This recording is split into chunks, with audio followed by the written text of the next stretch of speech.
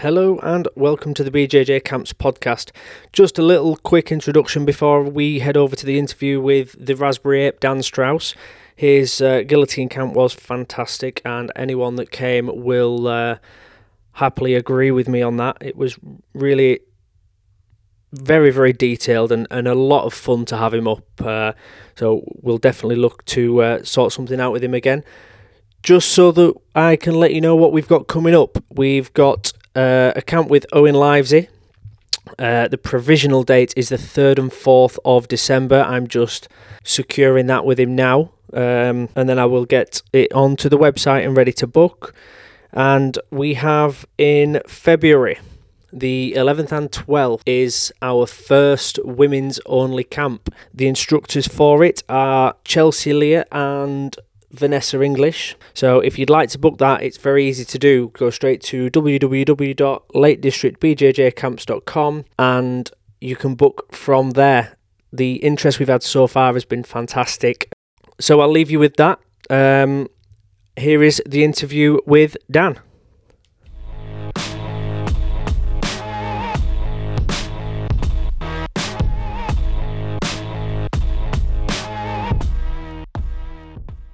Hello, Mr. Strauss. Hello, mate. How you doing? I'm not too bad. So how long is it since we did our weekend? Is it literally, it's about 10 days now, isn't it? Yeah, it's about that, yeah. How long did it take you to recover?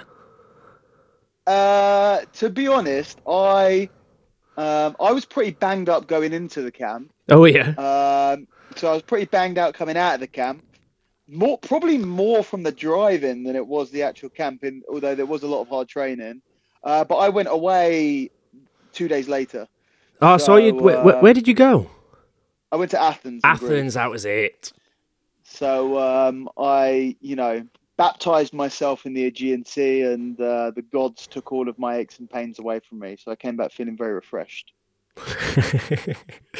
So, what did you think of Athens? I loved it, man. I've wanted to go there for so long. I'm so into Greek mythology and Greek history, and there's nowhere better. I mean, for history, architecture, and history and mythology, sort of in the world, there's nowhere better for it. So yeah, I loved it. No, to be fair, I wouldn't say I've studied Greek mythology at all, but I dabble in it every now and again, and I like a lot of the stories. And Stephen Fry did a couple of books on Greek mythology, so I've read them. I really enjoyed them, actually. They were quite good. But yeah, I sort of dip in and out of it. I prefer that to Christianity, to be honest with you. It's much more fun. 100%, mate. Way more fun. I mean, when you don't have, if you have, it's sort of like in the same way that Superman can be a bit boring, where if you have a single monotheistic god that's in charge of everything, there's not the drama that you get from the highly flawed pantheon of polytheistic gods that you have in Greek or Roman or Norse or any other polytheistic religion, really. Oh, I've got my own little film idea that's all based around, not heavily into Greek mythology, but I've got like this little film idea that I keep playing with. I'm going, I really need to speak to somebody about this because it could be brilliant, but who's got the time? Who's got the time? Absolutely. And literally it is just an idea, but I think it'll make a good TV series. Hey, hopefully it happens one day. So we did all your guillotine stuff through the weekend. So there's 4 seminars and then a shed load of sparring. I think it was 8 hours of teaching and then 2 hours of rolling. 10 hours altogether. Yeah, that sounds about right. It sounds about right from what I felt like afterwards. I had going into it, I had horrendous vertigo for like 3-4 days, and then whilst you were there, I was like, yeah, just awful. And the only time it wasn't bothering me was when I was rolling. So I just wanted to carry on rolling all the time because I felt normal. That's so interesting. But it was good. Everyone, well, you've taught that seminar on your guillotines.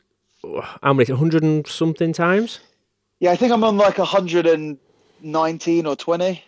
Do you count the weekend as 4 or 1? I count the weekend as 1. Yeah, that's it. That's the way I do it. Yeah, I count that as 1. But basically the day one was my seminar, Yeah. and then day two was me being able to do the second part of it, basically the expansion on it. So yeah, I've wanted to do that for so long, and I've never taught that stuff, over that amount of time before. Because even when I've gone away and I've done camps, it's still not.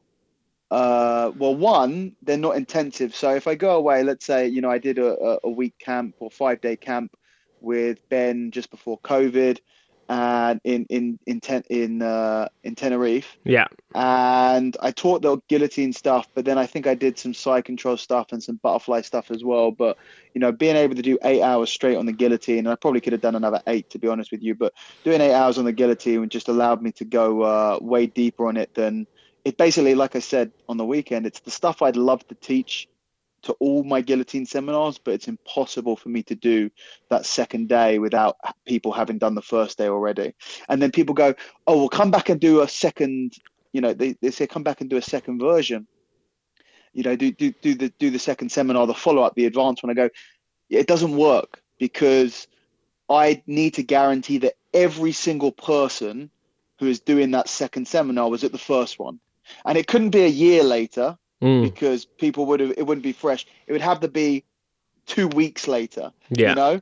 and it's just these number of things that you'd have to make sure it is set before you even start doing something like that. Think about doing something like that. It's impossible. So the only way to do it really was something as brutally intense as we did last weekend.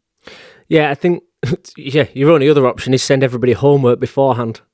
Like, I'm coming to teach you a seminar. Here's all the homework that you need to have done. Yeah, I mean, Recap everything we've done previously. But yeah, exactly. Like maybe, I've been planning to do it for years, and next year I'm really hoping to, or next year I will be doing it, but making the instructional, there's essentially that first seminar and maybe the second one, which is you got to watch the first one before you do the second one, but then half the bit, I don't know about you when you were at school, but when I was at school, there's a difference between doing, being told to do homework and actually doing it. So yeah, the only scenario that I can do that, what I did at that camp, is in a camp situation. yeah, but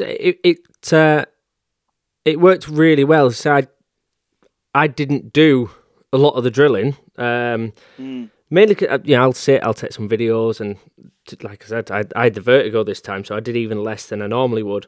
But I'm very much a visual learner, so I managed to watch it all, and since then I've been playing with a lot of it. And actually, the guillotine stood up with using your calf raise. That was that's working lovely. Well, lovely, Oh yeah, lovely for me. not lovely for everyone else. I may have lost a couple of friends, but Hey, look, if you haven't lost some friends, then are you really doing some good jiu-jitsu? yeah. So that was it's been quite nice to Awesome. play with actually. So, but we've actually tomorrow, from when we're recording this, we've got the charity seminar. By the time I've put this out, Yes, mate. we'll have done. So we're both essentially going from doing the past few things I've done have been like camps at mine where I've sort of filled in and things like that. So we've gone from spreading something out to going, right now we've got 10 minutes to be able to teach you something. Let's see what we can do. Yeah, that's going to be interesting. It's a crazy idea what we're going to be doing tomorrow, and I have no idea how it's going to work or if it's going to work well. I have faith in it that it will, but who knows, man? I mean, 2.5 hours. 2.5 hours, if I was doing a seminar, would be the absolute minimum that I could do a guillotine seminar in. Yeah. Would be 2.5 hours with 130 or 150, maybe 200 people there, like we're going to have tomorrow. It would definitely be 3 hours. And that would be to teach one guillotine. Just one single basic guillotine would take me 3 hours. So we have 2.5 hours tomorrow, 150 plus people, and 20 something instructors. So it's going to be Interesting. chaos. It's going to be chaos, hopefully in the best way possible. So what's have you got a plan going in? No, I don't have a plan at the moment. I'm not sure exactly what I'll be able to teach. It definitely won't be the guillotine. I might, to be honest with you, I might just teach something like that sit up guillotine with the leg. I Yeah. might just teach that, but then I might teach something completely different. It's going to be dependent on how much time we get. So I'll talk to Chris when we get there and kind of see how everything's going. Last time, so I did that seminar when it originally happened in 2019, Mm. and I taught something very small, one simple thing or two simple things that can make a big impact on the game. So maybe some details on the triangle I did last time, maybe some details on the rear naked choke or something like that. Yeah. So Chris came up to mine in 2018. We did basically a similar thing, but on a smaller scale. So we had 10 instructors, but I think we were there for like 3 hours. Yeah. And you were in a group of 5 or 6, and you went from one instructor to the other every 15 minutes. And again, another charity thing, but the feedback on that was really good. Funnily enough, on that, when I did that, I completely lost my voice. Like, nobody could hear me. I was literally whispering to a room of like 60, 70 people to try and speak to them. It was pathetic. But going into this, I think it's got to be something, literally like one thing that's going to make a difference. So I've got a couple of things planned. You do, I think we were actually saying on the weekend, you do the shoulder crunch grip. Yeah. Very similar. So you do it and then you go for your sweep off it. Yeah. I don't know what the sweep's called. I think Ben calls it a gringo sweep. Yeah. I don't know. I do it and I drop the other way onto the arm crush. So I might do that. But then I've got a couple of other really horrendous things from mount that there's a lot there's a lot of detail in there, but you can probably start to understand it within 10 minutes. But it's nothing, it's not like a De La Riva berimbolo sweep where I've got to change my grip, swap, move. I think that's too much. Yeah, it's too much. You also have to bear in mind that, obviously it's not everyone's going to learn from 20 instructors. They're going to be splitting them into, most of the instructors are going to be split into groups. But realistically, these people at the seminar are still going to be taught probably, I don't know, 10, maybe 10 to 15 techniques. And it's like, fuck, that's a lot to learn in a day. Usually when I do a seminar, I'm teaching between 1 and maybe 4 maximum techniques. Yeah. So 10, 15 techniques in 2.5 hours is really a lot. You got to keep it super simple. So, what I might do is, or what I'll also be looking at is what other people are teaching, because if you're teaching, let's say you teach a shoulder crush into an armbar, I might go, fuck it, I'll teach the shoulder crush into the sweep. Yeah, or exactly. If you teach something from mount, I might teach something from mount. So and what other people do. So I'll probably try, if nobody's touched the guillotine, or I probably won't teach it, because I'd rather have them have something that's connected to something they've already done than then just put a whole nother planet in their solar system. So I'll try and probably jump on something else and give, kind of try and adapt, or not adapt, but try to add my modular extra onto whatever other people have done. I think that's it, isn't it? We can't, in the time, teach a full technique, but if we link it together and make it work, you can just add a little bit of detail onto. Yeah, I mean, you can imagine, like, what would be actually really interesting. I think 20 people is probably too much, but imagine if they went, and it's kind of too absolute for such a big event like this. But let's say you do a charity seminar with 10 instructors, and you go, we're just going to look at mount. And then every instructor shows their favorite thing from mount. Now that becomes interesting, because you might start to see variations on similar things. You might be able to see, things linked together and connected in some way. So that would be, I think you can't really do it with a seminar quite of this magnitude, because I think people don't really just want to learn one position. And let's say someone doesn't like the mount, and then you go, we're going to do mount for 2.5 hours, and 20 instructors are going to teach you mount. You go, Jesus Christ, I don't want to do this. But it would be interesting. Kind of having a almost round table on techniques. Yeah, maybe that's something that I'll think about in the future. I think that would be a brilliant thing to do just from a training perspective as Yeah, it instructors. would be. Yeah, Um, yeah, I've I've sort of spoken to a few people sort of locally to me, and I've just said once a month I'm just going to invite, basically invite brown and black belts only training session, um, and we can come up, we can roll, we can train, we can use it as competition training, mm, or we can use it as almost instructor training and swap ideas. yeah, Um, I'm yet to start it, to be honest, because it's been since I've mentioned it to a few people. We've had summer holidays, and well, my kids have been off running around all over the spot, so yeah, it's not something I've done. But hopefully now I've got a bit of normality back, I'll start to try and do that, because I love learning the same thing off different people. mm, I really do. Um, recently, so I've trained with Ben and Steve, Ben Poppleton, Steve Gawthorpe for many times, and yeah, over nearly 10 years. And with them both, I've done the arm lock up into Eckersley's hold, and then progressed through that position. But I've learned it from them. yeah. And we had the opportunity this weekend just gone to have Neil Eckersley teach his own hold. And I mean, depending on how you look at it, I could have gone, well, I know that. I've been taught that Mm, many, many times. I've taught it many times. I've managed to adapt it. I don't need to do it. mm, I went the opposite. I snapped his hand off to get him to come over and teach it. mm, And I'm really glad I did. He had a fair few different variations on what I already know. And you end up, for your own style, blending together a hybrid, I think, yeah. that, well, that definitely works better for me, but then could potentially work better for other people. And I assume with your guillotine, you've done the same.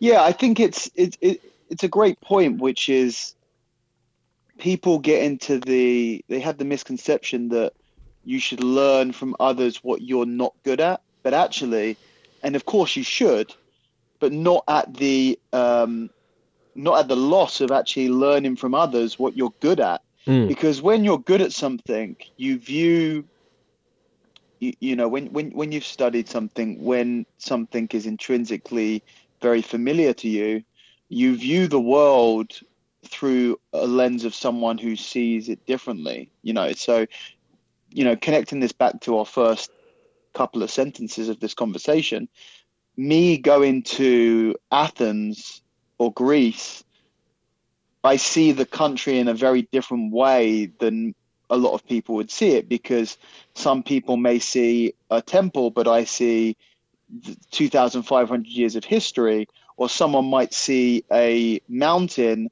and I see the 20 myths that spring from this particular mountain, or someone sees a cave and I see the entry to Tartarus, and all of these different things. And it's the same with techniques, which is being someone who really loves the guillotine and kind of feel like I understand it. I'm able to see other people do it, people who do it differently to me, people who are super high level, and I can see tiny differences and tiny details in what they do in a deeper level than someone who hasn't known it particularly well. So I think that there's a lot to be gained from keeping your mind open and seeing how other high level grapplers, and to be honest, not even super high level, but people who have just spent, when you spend 10 years plus doing jiu-jitsu, you develop your own style. Every single person who does jiu-jitsu does it uniquely. Mm. It's impossible not to do it uniquely, because everyone's body is very different, everyone's mind is very different, everyone's experiences are very different, and all of those things combine to make their own individual style. And you can learn from someone's style without having to replicate it. This is the other thing, is there's more than one way to learn from someone. You can understand the position in a greater depth, without using that information to adjust what you're already doing anyway. So I see someone put their shoulder in this position or their wrist in this position, and I go, oh, that's interesting. That is because of this, this, and this. I'm not going to do that, but now I understand why that's happening. I'll find my own way to solve that same problem. So, there's a lot of fun to be had there, and the variation from seeing how different people do stuff. So, an event like tomorrow where we have so many instructors share different techniques will be really interesting, both for the students, but probably even more for the instructors. I think as an instructor, you've automatically fallen into the role of being the chief problem solver at whichever academy you're at. And problem solving itself fascinates me because I'd say you were probably the same. As you started, there wasn't always a black belt there to ask all your questions to. Of course. Yeah. And more obviously for me is I'm doing everything cack-handed with one arm on the wrong side. Yeah. So it makes more sense for me to try and solve those problems than it does for me to ask somebody that's got two arms and does it on the other side. Yeah. So I think, but I genuinely think the biggest benefit I got from training jiu-jitsu is just learning to problem solve everything. Yeah. That's what it is. That's problem solving is, yeah, you're right. You're in a unique position where you must transpose every single technique into a way that you can do it because it's not being taught for you. It's being taught for someone with two symmetrical arms, and with you having a difference on your right arm, you're having to make those adaptations. And that's why it's really interesting to watch how you train and the way that you teach, because you've been able to get to such a high level with these unique solutions. And again, we can look at your solutions to these problems that you've had to come up with out of necessity, not necessarily copy them, but then gain the information from them anyway. So yeah, problem solving is a massive part of jiu-jitsu. It's what makes it fun and what makes it interesting. It's my favorite part of jiu-jitsu, which is why I love people asking questions, because we get to explore those avenues and problem solving together. I love solving problems in life as well. Anything.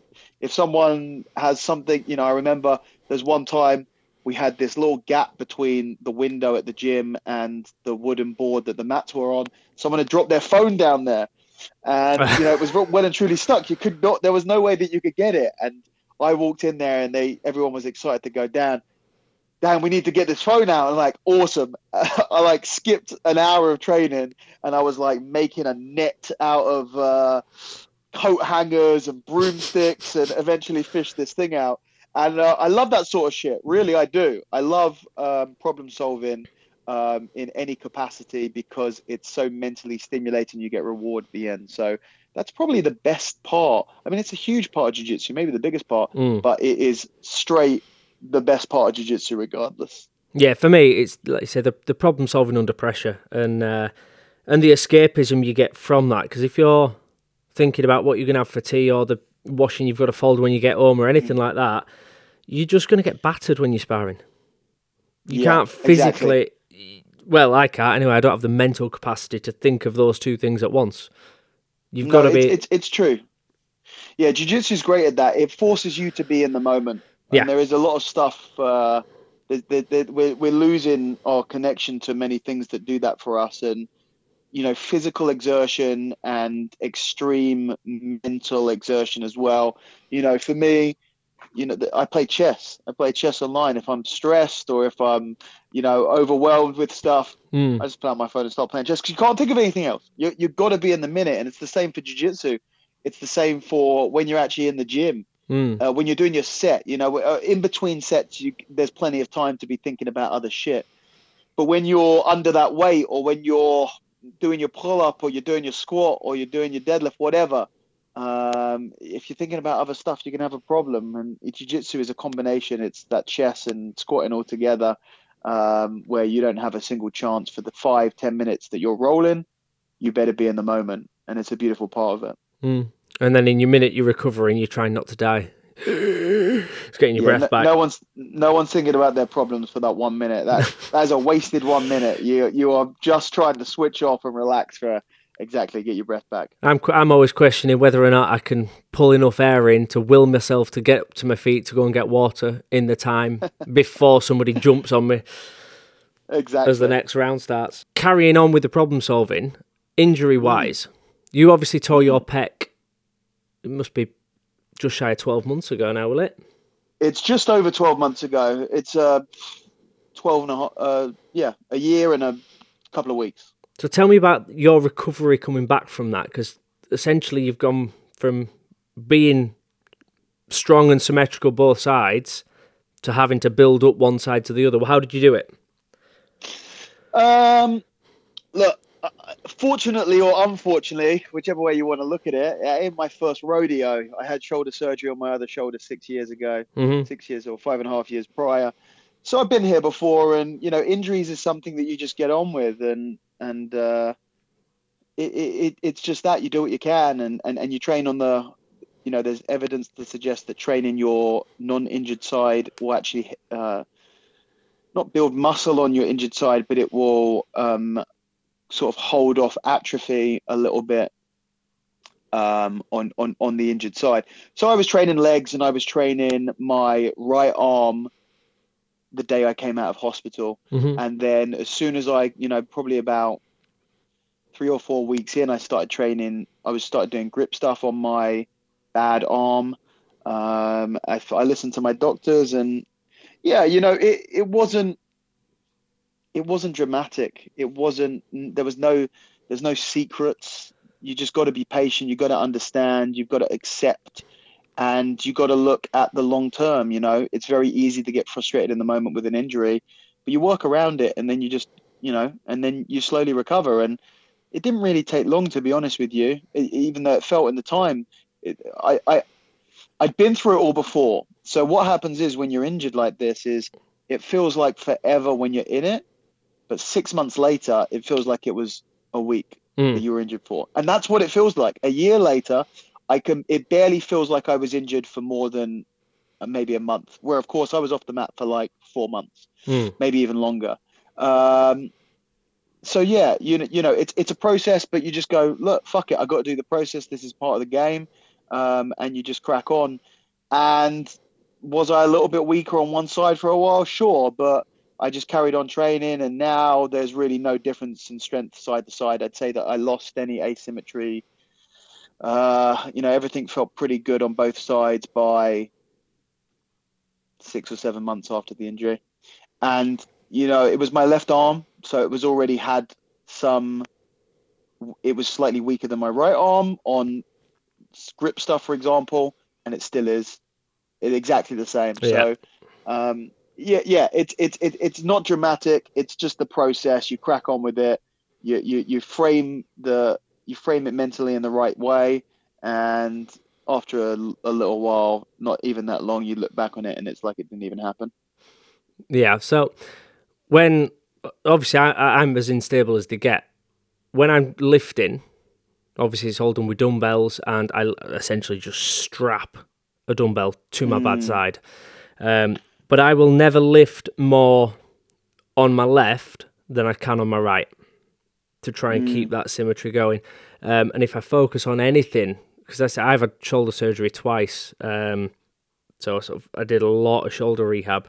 As soon as anything starts going in my shoulders, I just go right back to the stability-based exercises and mm. really focus on them. But you said, so your left hand's obviously weaker than your right. Yeah. Will you then train your right to its limits, or do you try and level things out? No, I always keep everything equal. There are a few things that I'll train to the limit on both sides, which are slightly different, but they're very, very rare. For the most part, I'll train everything symmetrically. Yeah, I say it's. I think it's more essential to do so, because the more unbalanced you get, the more stress it puts on your spine. I've got two bulging discs in my neck that are purely due to my imbalances, Mm, and there's nothing I can do at this point other than try and keep myself as symmetrical as I can. Now, it's not going to happen, Mm. but I can do my Yeah. best to lead towards it. So I do it more from almost like an injury prevention point. I'll do everything symmetrically in hopes that it keeps my spine going for longer. Yeah, but it's true. It's much harder for you to do that because you can't. The difference in leverage length of your two arms Mm. means that you're unable to actually accurately measure the load that is going through both of them. Yeah, So it's definitely tough. Yeah. it is. But on the flip, you've pretty much got to go on what it feels like. Yeah.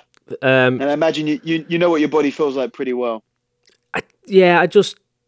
I get frustrated with it at times, but everybody does. Everybody that's lifting and trying to work out imbalances, you'll know yourself, your chest being off will have probably had some effect further down your body. Everything's linked in one way or another, so your chest being off might have knocked your pelvis out of line or something similar. So it's not like, I'm alone in that battle, and that that's something I've got to come up. There's plenty of information on how to work around it. Yeah. One of the things I do is I'll pick up dumbbells, and instead of doing a dumbbell press, I'll just do flies because there is no press on my right hand side. So it's got to be a fly. So I've got to mimic it the same on the left. Make sure, like you say, the leverage is as close to symmetrical as I can get it. But I don't like lifting weights anyway. You just haven't found it bores it's me. not boring, mate. Yeah. To be fair, I've done it for years, and I do it enough so that But I've got, it's not my thing. No, it's not for everyone, is it? No. Yeah, I love it. Again, there's part of me that wishes I did. That wishes I sort of really, really was into it. And I do go through phases of being more into it. I love a squat. I wish I loved doing cardio. Oh, yeah, no. It doesn't happen. No, not a chance. One thing I do enjoy doing is squatting. I really love the challenge of squatting. Yeah. Properly. I don't do box squats or anything unless I'm rehabbing a knee injury or something. Yeah. But yeah, so there is parts of it I enjoy, but yeah, not. It's not my go-to exercise. I just like rolling around on the floor in pajamas. Fair enough. But it's okay. So speaking of pajamas, weirdly, when was the last time you when was the last time you trained in the gi? I mean, it depends what you mean by trained. The last time I rolled in a gi was probably 2 or 3 years ago. The last time I've trained in a gi twice within a month was probably before I got my black belt 8 years ago. However, I'm competing in the gi next month. Are you actually? I'm competing in the gi for the first time since purple belt. So I haven't actually decided whether I'm going to train in the gi prior to competing. I might just go for it. Yeah, I'm doing the UK BJJ International Open October 20th, which will probably be my first at black belt and probably my last for a while. But yeah, I'm putting the gi back on for one more run out for the time being anyway.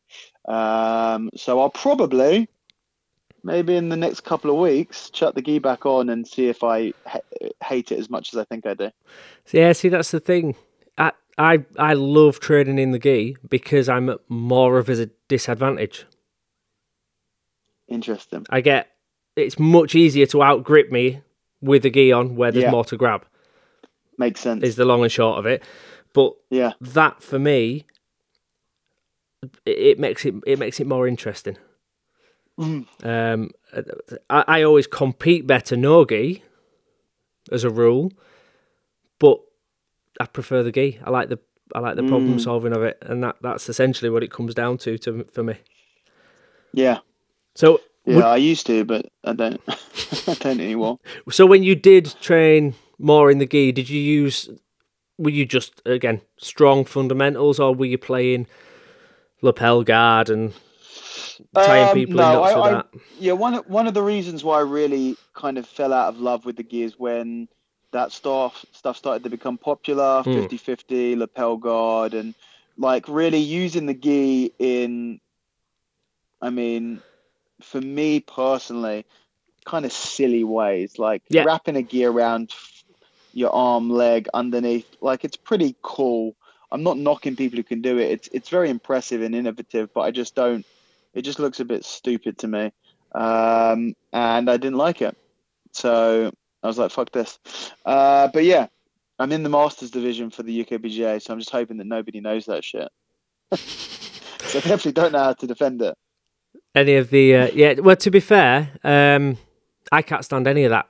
Anything that's Yeah, like worm guard or I don't even know the names from. I'd like to yeah, come up, be able to state the fancy, stupid name for it, but I don't know it. But anything that's sort of leaning towards using the lapel outside of a strong collar grip and sleeve grip, it just goes out the window for me. I mean, I really like wrapping the lapel, over the back or around the neck, and there's a few techniques For that I things really like like with sort of it. But Bravo chokes and that sort of yeah, thing. when you start wrapping it like 3 or 4 times, Yeah. it starts to get kind of crazy. Yeah. Again, my personal issue with it is you're potentially passing one lapel from one hand to the other a couple of times. Well, that's out for me. That's no longer anything viable. But on the Yeah, flip side, I don't think it's the cleverest option, because every time you pass from one hand to the other, there's potential that grip's going to be broken yeah, and that you're going to lose it. So I think if you come up against somebody that's better at grip fighting than you, you're automatically putting yourself at a loss by trying to swap grips more often, giving them more chance to break your grips. yeah, for sure.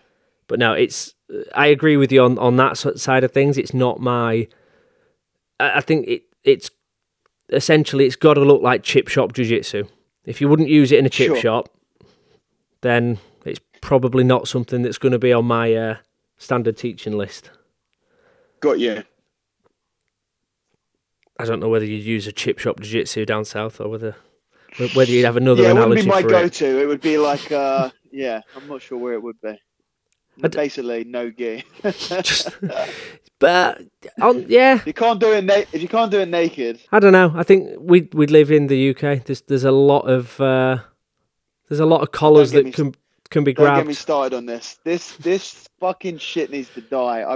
I'm on like I've debated with a lot of people that I respect a lot and I agree with on most things, but the whole gi jiu-jitsu is better for it's better for the streets because everyone wears a t-shirt or a jacket. Like fuck they do. That's fucking bullshit. And like the 2 kilos of cloth that we wear when we do jiu-jitsu has structural integrity that someone's fucking cheap ass shirt is never gonna have. You're not gonna be able to wrap someone's wrap someone's denim jacket around their legs 3 times into a lapel guard. So yeah, Again, that's not chip shop jiu-jitsu, so I know it's not chip shop jiu-jitsu, but I just think like I don't think the idea that gi jiu-jitsu is better for self-defense than no gi jiu-jitsu is fucking madness. No, in fairness, I think what's actually needed for self-defense is somewhere between the two, because there's. I mean, but you can guarantee that they like everyone who's wearing clothes is also not wearing clothes underneath, right? Yeah. So like everything that works no gi works in the gi, but not everything that works in the gi works no gi. Agreed. So it's got to be better. It's the basis. It's what everything starts with. And look, what's the first thing that most people do when they get into a street fight? They take their fucking shirt off because they don't want it to be grabbed. It's like the first rule of fighting on the street is you take your goddamn shirt off. I go the opposite. I take my pants off just to weird people out. Just drop trousers and walk towards them and see what happens. If you take your pants off, then you're less likely to get in the fight in the first place. But a lot of people that take their clothes off, or Like, what? Genuinely, I mean, most people aren't getting into street fights unless you're going out and you're partying and you're wanting to get into street Yeah. fights. Most people aren't getting into street fights. When are you most likely to have to restrain someone? When they're on fucking drugs. And what do people on fucking drugs have a bad habit of doing? Taking their clothes off, running around bare chest, right? I'm like, Yeah. am I wrong or am I wrong? No, no, no. I'll give you that one. Most people that you see actually having to restrain people, they're fucking whacked out on spice or crack or whatever the hip mad drug is that makes people act like zombies in whatever location of the world you're in. Is that not is And the zombie one not MDMA? No, MDMA's no. You'll never have to fight someone who's on MDMA, my friend. They will be chilling. They will hug you, but it will be out of love. No, no, no, no. It will be in the UK. It will be spice or Spy, or maybe it's spice then. yeah. I just remember MDMA. seeing load of clips on the internet of just people walking around like zombies, just sort of getting in people's Yeah, faces, trying to spice, bite them. crystal meth in the UK, crack cocaine. When I was in Athens, the taxi driver was telling us they've got this thing out there called Sissa, which is like meth mixed with battery acid. Hell. And yeah, it's the poor people's drug, and because obviously they struggle with their economy out there, and yeah, it's causing some fucked up shit. And all those motherfuckers had their t-shirts off. So yeah, what I'm basically saying is the people that are most likely to have to be restrained by you in the street will not be wearing anything where you can grab the lapel, sleeve, or collar. That is the bottom line. That's what we're going with. All no-gi. You feel Yeah. quite strongly about that. I'd care to wager. Yeah, no, I do. Do you know what? Like, obviously, it's half a joke because obviously, Oh, like, yeah, I'm yeah. always trying to wind up the gi purist with my no gi, love.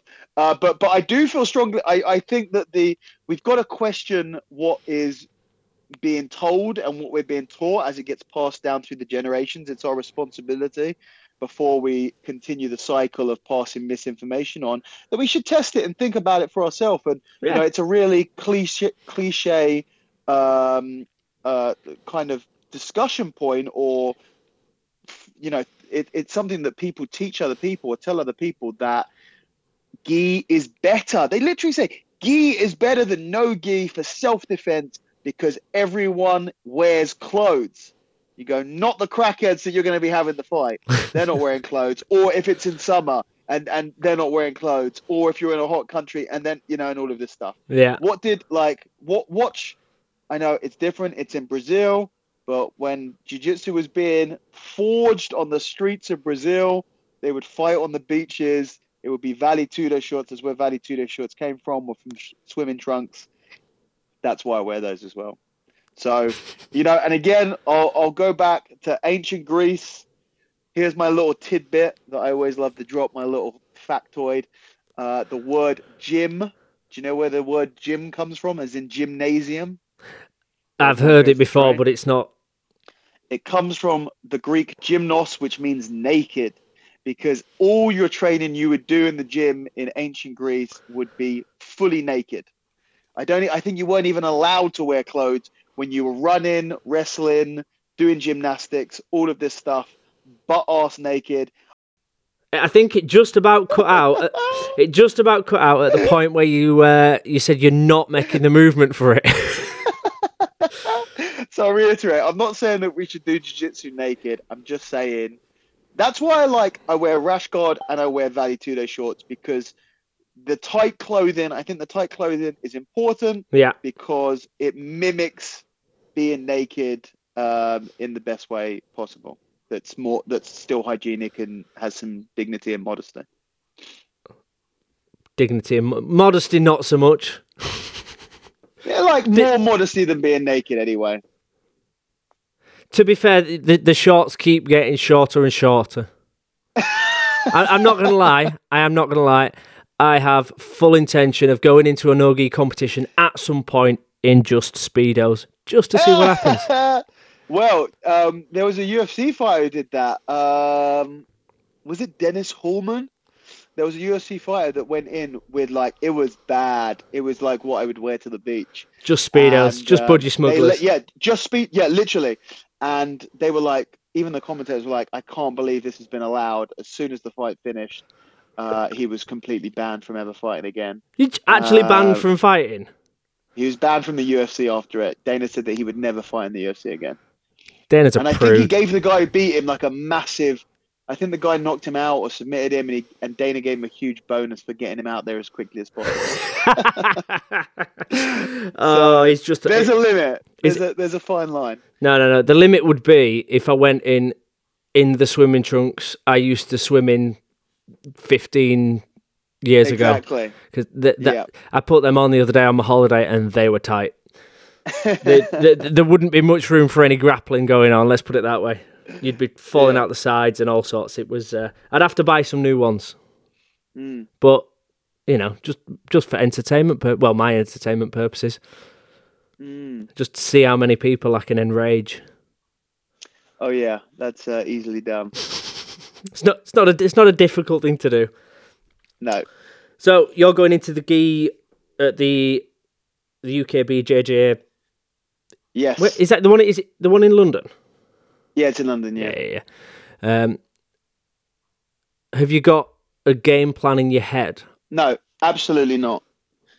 It will be. Yeah. I mean, I haven't competed in the gi since. I haven't competed in the gi for over 10 years. I haven't trained in the gi for 8 years. I don't know whether I'm going to train in the gi prior. I'm just going to go out there and fucking wing it. I just standard cross collar chokes. That's what you. That's literally all you should attack. Just standard cross collar chokes, and then a bit of worm guard. I think. Do you know what an interesting thing is? Is that actually the grip strength? Like my grip strength is obviously way stronger than it was when I was last training the gi. But my actual gi grip strength is way worse because your grip strength as an attribute and the crossover, the conversion to actually in the gi, there's some disconnect there. If you're not training in the gi, you will not develop super strong gi grip training. So that's kind of why I need to, and I might even start it sort of over today and tomorrow when I'm next in the gym, is actually start grabbing onto gis a little bit. Yeah. Because if your hands aren't used to that feeling, it doesn't matter how strong they are, you won't be able to get that strong grip. No, I absolutely agree with that. I gave up on any sort of sleeve grip like spider guard, leg lasso, anything like that for a long time, and then came back to teaching it for 6 weeks. And at the beginning of that 6 weeks, my hand was absolutely killing just from trying to maintain the sleeve grip. By the end of it, I was all right. I could deal with it. Sort of 6 weeks worth of just leg lasso drilling, pretty much sort of 4 or 5 days a week, and then the sparring of it. My hands obviously adapted and got used to it. But well, I'm hoping I've got 1 month. So if I start training today, maybe my fingers will be nicely abused and conditioned by the time I actually compete. I tend to gi or no gi. I think I tend to just prefer butterfly guard. That would be. Oh, I prefer butterfly guard as well, but like honestly, the few times that I have put the gi on over the last 8 years, when I haven't for months or years at a time, I just feel like it's cheating. It's so easy compared to no gi. Like you're used to getting so tight to someone, and then you put the gi on, and you're like, oh my God, you don't even have to be half this tight. Or you're trying to stop someone from moving, and you're like, I can just grab onto their trousers. I can just grab onto their sleeves, and I can control them.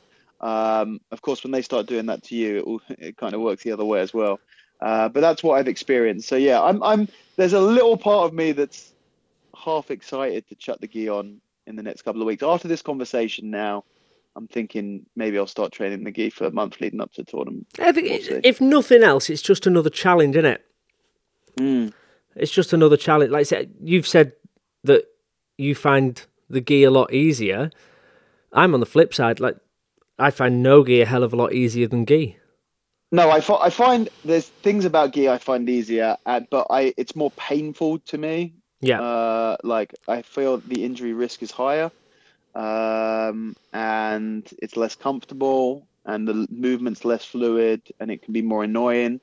So yeah, now less excited about it after talking about the downsides. And you've not actually meant, well, to be fair, doing it what we're in now, September, temperature's starting to drop. You're probably not going to put it on and get that sort of, do you remember when you first put a gi on and absolutely sweated your ass off and you've just got this sauna Fucking around horrible, you? Yeah. Again, it's something that you get used to pretty quickly, but Mm. you've not done that for a while, so that's going to be Mm. interesting again. I'm not good with the heat either, so yeah, Oh, you're we'll have not? to see. No. Well, to be fair, I'm quite intrigued by that. You're going to have to film it. You're going to have to Oh, of film it. course, yeah. I'll film it for sure. If nothing else, just to send to me, because I'm just intrigued to see how you'll end up Oh, fighting. Me too. Maybe it will go really well. Maybe it will go really badly. Fuck knows. I think the biggest difference between the two is it's easier to outgrip somebody in the gi if they're not used to those grips. Mm. But again, if you're used to dominantly gripping without the gi, then it's not much difference. We've got a very sort of high level judo guy that trains with us. He's still sort of international level competitions. He's very good. We were discussing the other morning how to transfer his gripping knowledge and his takedowns into no-gi.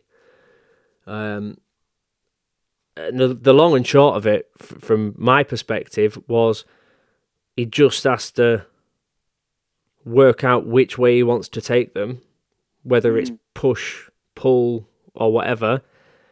And instead of doing it all off one collar grip, he's got to be able to change his grip to do it. So he's almost got to think a little bit further ahead. Yeah, that makes sense. But again, I'm not even remotely close to being a stand-up expert. Yeah, tell me about it. I'll do it. I'll fanny about on my feet and Yeah, just see if I can trip somebody up on the odd occasion. But yeah, the long and short of it is I'll do it for a little bit and then go, nah, I'm not getting anywhere in pull guard. Yeah. That tends to be my go-to. Yeah. I tell you what, I do want to ask you before you go. You've been to and taught many, many, many seminars. Mm-hmm. I think seminars have to be flashy in a way that... No.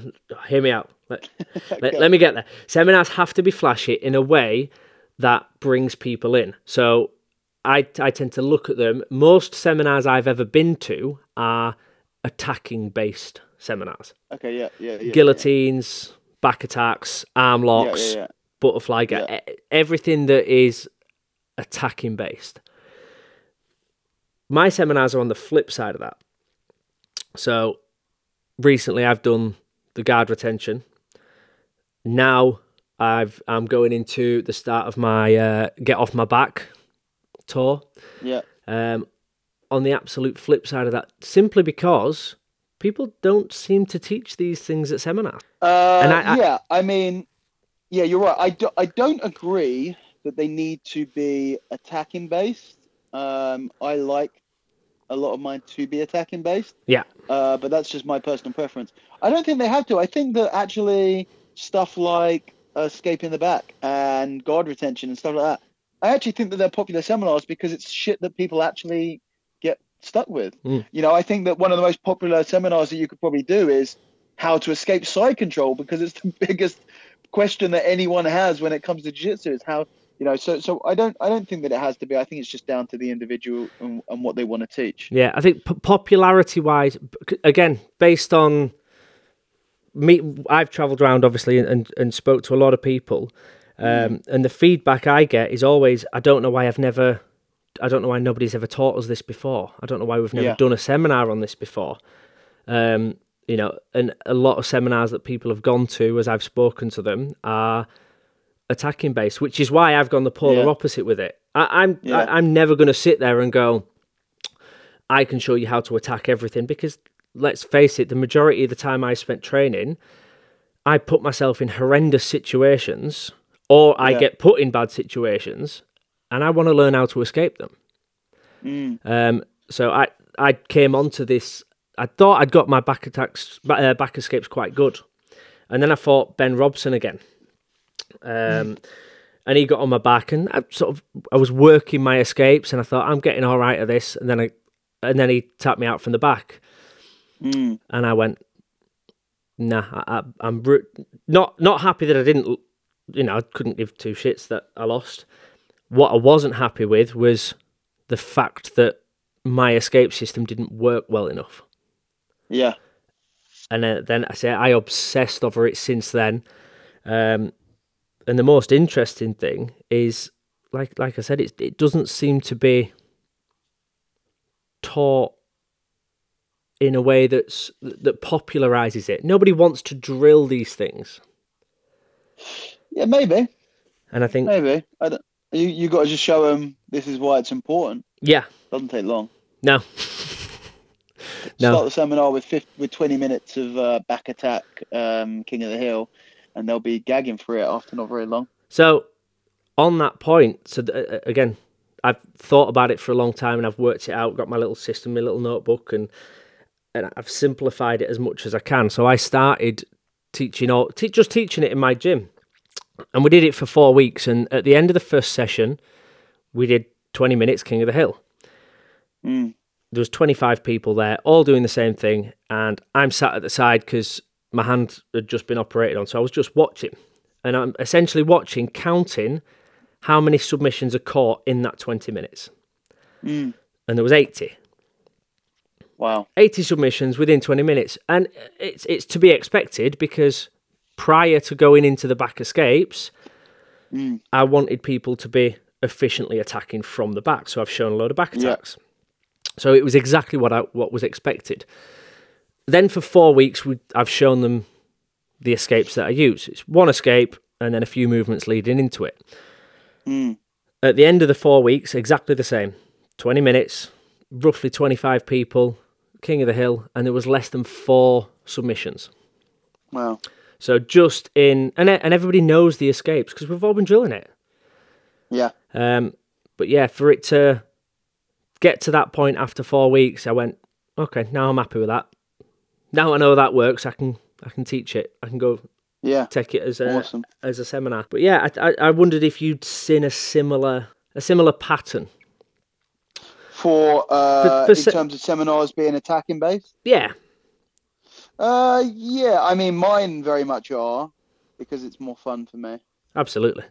But then you've got guys like Pritt Mickelson, who is all based around defensive jiu-jitsu, and he's very popular, does a lot of seminars. So I think there's lots of people who are open to the idea, and you could even say there's a bit of a gap in the market there for people who are teaching defense. I guarantee you the demand is there, because even if people don't realize it, because people get fucked up every day and they want to learn how to not get fucked up. Absolutely. I'd say I think there's definitely if you want to call it a gap in the market, then it's definitely there. I've never done a Pritt Mickelson seminar, to be honest with you. No, me neither. But if I look back at every seminar I've been to, for everything I can remember, they're all attacking based. Yeah. Which is what really kicked me into gear to go, well, actually, I spend more time defending and focusing on that. No, yeah, I think you're right. Definitely. Yeah, again, that was just purely for my own entertainment. For my own knowledge, to see if you'd seen a similar pattern to me. No, I think so. But no, anyway, it's been a pleasure to talk to you. We will likewise, mate, as always. We'll definitely schedule another camp as for next year. And good luck in the gi. Cheers, buddy. I'll let you know how I get on. I'll catch you tomorrow, mate. I've got to know. I'll see you later. Cheers, Dan. Take it easy, buddy. See ya. Bye-bye.